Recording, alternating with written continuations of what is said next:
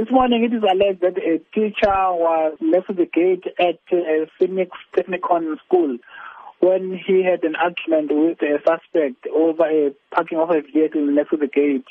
As a result, it is alleged that the suspect produced his firearm and shot on the air. No one was injured and nothing was damaged. The suspect fled the scene thereafter. And the case of discharging of a firearm has been opened by the Phoenix Police for further investigation, and there's no arrest made at this stage. And is it known if this suspect is a parent with a child at the school? We are not sure as to whether he has got a child at the school.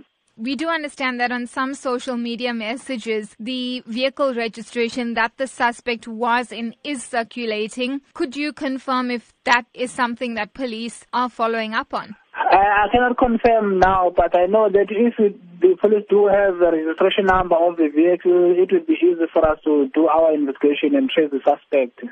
Now, how concerning is it that a firearm was discharged outside the school environment where there would be, of course, learners entering school in the morning? It is very much a concern to us, as if someone is shooting randomly, the bullet might injure or might cause some damages to other property or might injure someone who is walking by in the area, especially the children.